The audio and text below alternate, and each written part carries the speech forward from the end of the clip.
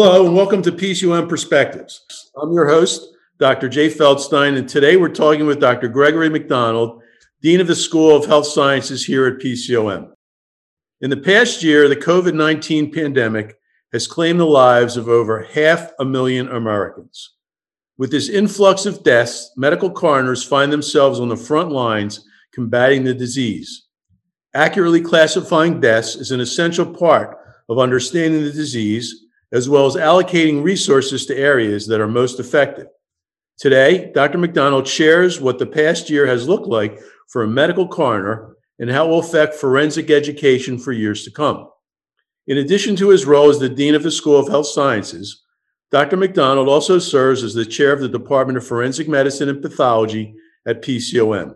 Outside of PCOM, Dr. McDonald is the Chief Deputy Coroner from Montgomery County and serves as a forensic expert in the internationally renowned Vidocq Society, an organization that brings together forensic experts from all over the world to assist law enforcement agencies with cases that have gone unsolved. Welcome, Dr. McDonald. Thank you, Dr. Feldstein. Thanks for being here with us today. I've got a couple questions for you, and my first one is, what has the past year looked like for forensic medicine professionals, and has COVID-19 brought about changes to your procedures? Well, that's an excellent question. And yes, it certainly has brought changes to our field, like it has many other areas as well. So certainly we have had changes in our office procedures because the personnel in a medical examiner or coroner's office are considered essential personnel. So all of our pathologists, our autopsy technicians, our forensic investigators, as well as our administrative staff are considered essential. And our office procedures have changed just like so many other office procedures have.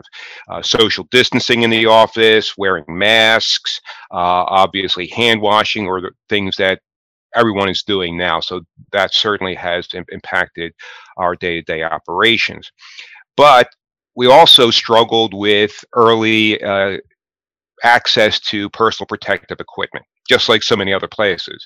And so that was a big struggle. I normally would wear my N95 mask for one day, and then I had to wear it several days in a row because of the lack of PPE. So that's not unusual, I know, in other medical settings. But we forensic medicine professionals, pathologists, our technicians, we're always cognizant of infectious diseases and the potential of acquiring them during the autopsy procedure. But COVID-19 has brought a greater sense of urgency for us, since we are still learning a lot about the infectivity rate of COVID-19 regarding a decedent, a dead individual. There was an anecdotal report early on in the process of a pathologist who may, and I say may, have passed away from obtaining COVID from an autopsy, and that was in Spain. But that was only one report, so we're still waiting for a lot of literature and research to be done on the infectivity rate of COVID-19 regarding a decedent. Now, many medical examiners and coroner's offices, including my own, have been performing post-mortem COVID tests, nasal swabs. And based on the results of those nasal swabs, we may determine whether we should do an autopsy or not. So let's say if we have a decedent who is dead and we're doing a COVID-19 and that becomes positive. Well, then we may think twice about doing an autopsy where we may expose a pathologist, a technician, and a variety of other people to that COVID. Now, obviously, if an autopsy is really needed, if it's legally demanded, we would do the autopsy and we would do whatever precautions we would need to. But it does have a role in how we would approach different cases. And we certainly have had an influx of number of fatalities with COVID, but the number of actual autopsies that have been done, that can vary from jurisdiction to jurisdiction. And again, depending on what the protective equipment availability is, that may play a role as well. So one of the other issues that have been plaguing a lot of medical examiners and coroners offices is the lack of storage capacity for decedents who are victims of COVID. Our hospitals, as I think is well known, we have overrun many of the hospitals' capacity for storage of decedents, and then that responsibility has shifted to many coroners' offices and medical examiners' offices, who also are being taxed for their storage capacity. So many offices, again, including my own, have had to resort to getting refrigerated facilities, generally temporary refrigerated facilities, to be able to store the remains of the COVID outbreaks. So that certainly has changed the number of cases reported to offices, the storage capacity, having to transport those bodies, and it really can be very taxing to the system in many regards. There's been a lot of speculation around classifying COVID-19 deaths. Can you explain how COVID-19 deaths are classified? Yes, that certainly has become politicized in some ways. It certainly has been very controversial, and I'll give you my take on it as a person who's filled out thousands and thousands of death certificates in his career. First of all, we want to look for the cause of death, and the cause of death determines the sequence of medical conditions that have the greatest impact on what's actually causing the death. So we have what we call the immediate cause of death, which is the most proximal thing that killed someone, and that may be, cardiopulmonary arrest or something like that. But that's very non-specific. So then we have to look a little bit deeper to find out why their heart stopped, why their lungs stopped functioning, and oftentimes it may be due to pneumonia, but that pneumonia oftentimes in COVID patients is attributed to that COVID infection, right? So they get a COVID infection, they develop a pneumonia, and then they develop maybe an overwhelming infection from that pneumonia, like sepsis, and then they unfortunately pass away. So looking at it at first glance, you may say, well, the person died of overwhelming infection.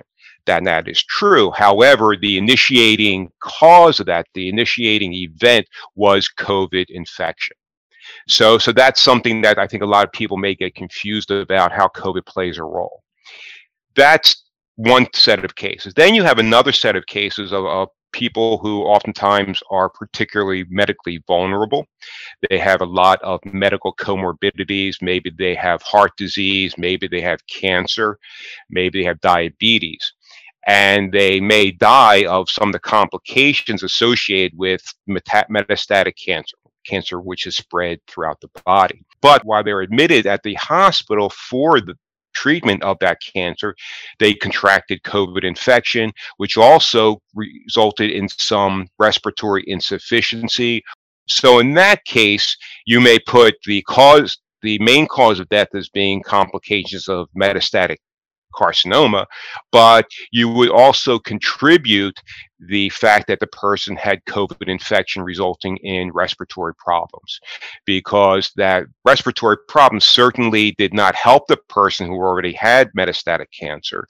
And so in that case, COVID still would be classified as a COVID-related death, even though that person had a lot of other medical problems and may have died anyway, but the COVID certainly contributed to it.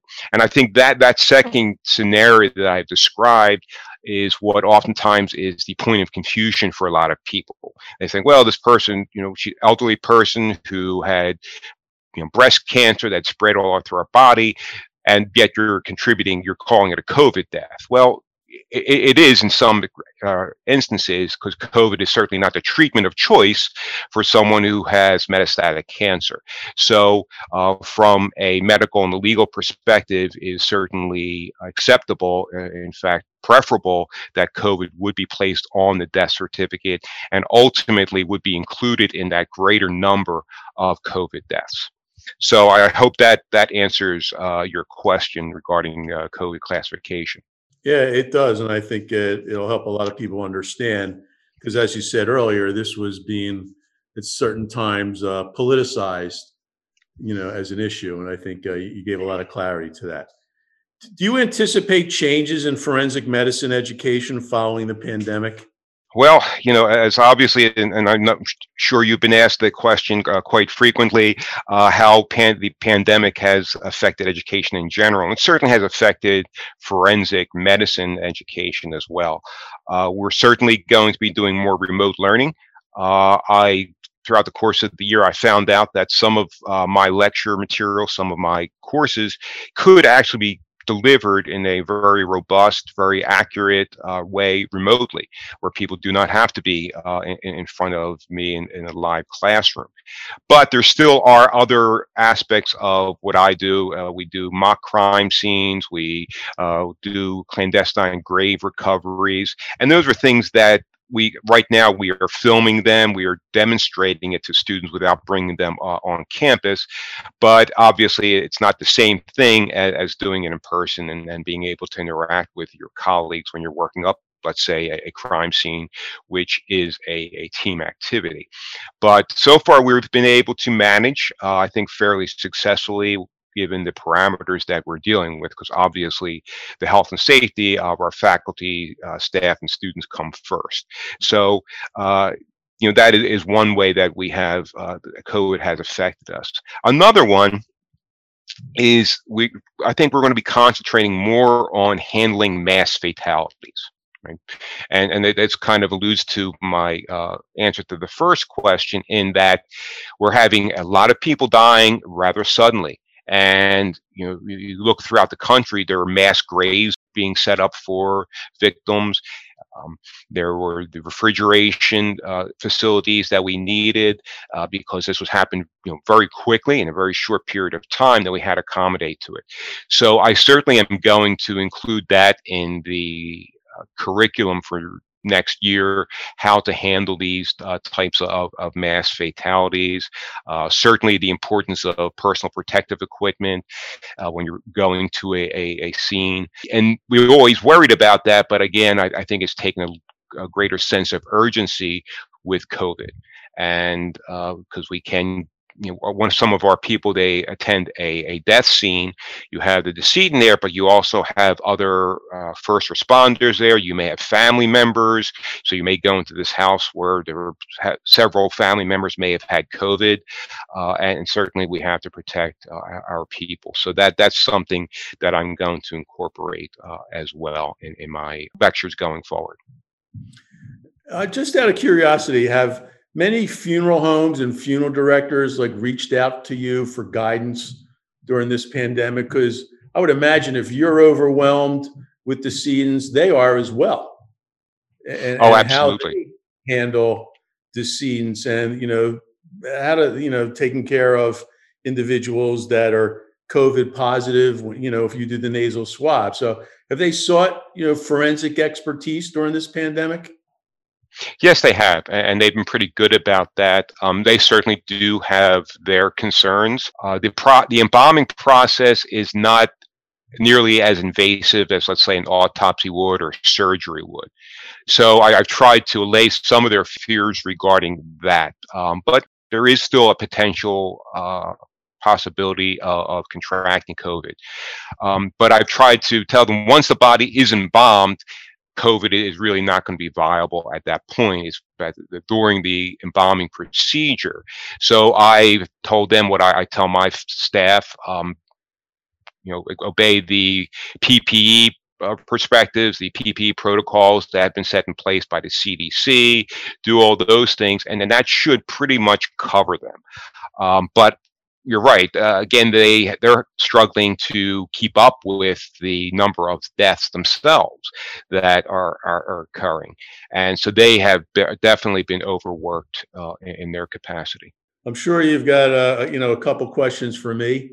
In medical school, we all learn about pandemics and the different effects that can have. But you personally, did you ever expect to lead an institution as big as PCOM through a pandemic that we've had in the last year and a half? I can honestly say no. And it's funny, but you think about interview questions, right? For potential CEOs or presidents of universities, I would suffice to say that prior to this, no one ever asked, how would you lead during a pandemic? And for better or worse, I think that's got to become part of a skill set going forward for today's leaders, because, as we well know, this will not be the last one. And, the last one was 100 years ago. And I don't think it's going to take another 100 years for the next one. So, we really do need to be prepared. And I think, we learned a lot. It was challenging. It still is challenging. But, we've got a great leadership team and a great community here that were very responsive. And I think suffices to say, I'm really proud of everybody. I think we did a great job as an institution, still continue to do a great job managing through this pandemic. And what made it even more challenging, is the social environment that we're dealing with in our world today, in terms of, politics and what's happening, and how the pandemic just exacerbated every social disparity, economic and, poverty and healthcare across the board, which just added to it. So it not only is it the pandemic from the virus, but kind of the social pandemic as well. So it's been quite a challenging time. So that was a very long answer to the original answer, which was no. I never expected to lead an institution or live through a pandemic, quite frankly. So it's been tough for all of us, both at the professional and the personal level. So, yes, well, I want to thank you for doing a great job leading through PCOM. You have done an excellent job, and it's certainly a challenge. And you're right. I think PCOM certainly has risen to that challenge very well. Yeah, it's a real credit to the community. And when you think about it, through 2 states, 3 locations, multiple challenges. It's as I've said many times on our calls and our senior management calls, and our weekly, sometimes daily task force meetings. This is the most challenging year I've had professionally in my entire life. I think we've all risen to the occasion, yourself included, and everybody, in this room, on this call, and everybody in the PCOM community. It's really, everybody deserves a round of applause. And I just want to thank you, Dr. McDonald, for joining us today. We appreciate your insight into this timely and important topic. To listen to past episodes of this podcast and become a subscriber, visit our SoundCloud page or find us on iTunes by searching Philadelphia College of Osteopathic Medicine. I'm Jay Feldstein, and this has been PCOM Perspectives.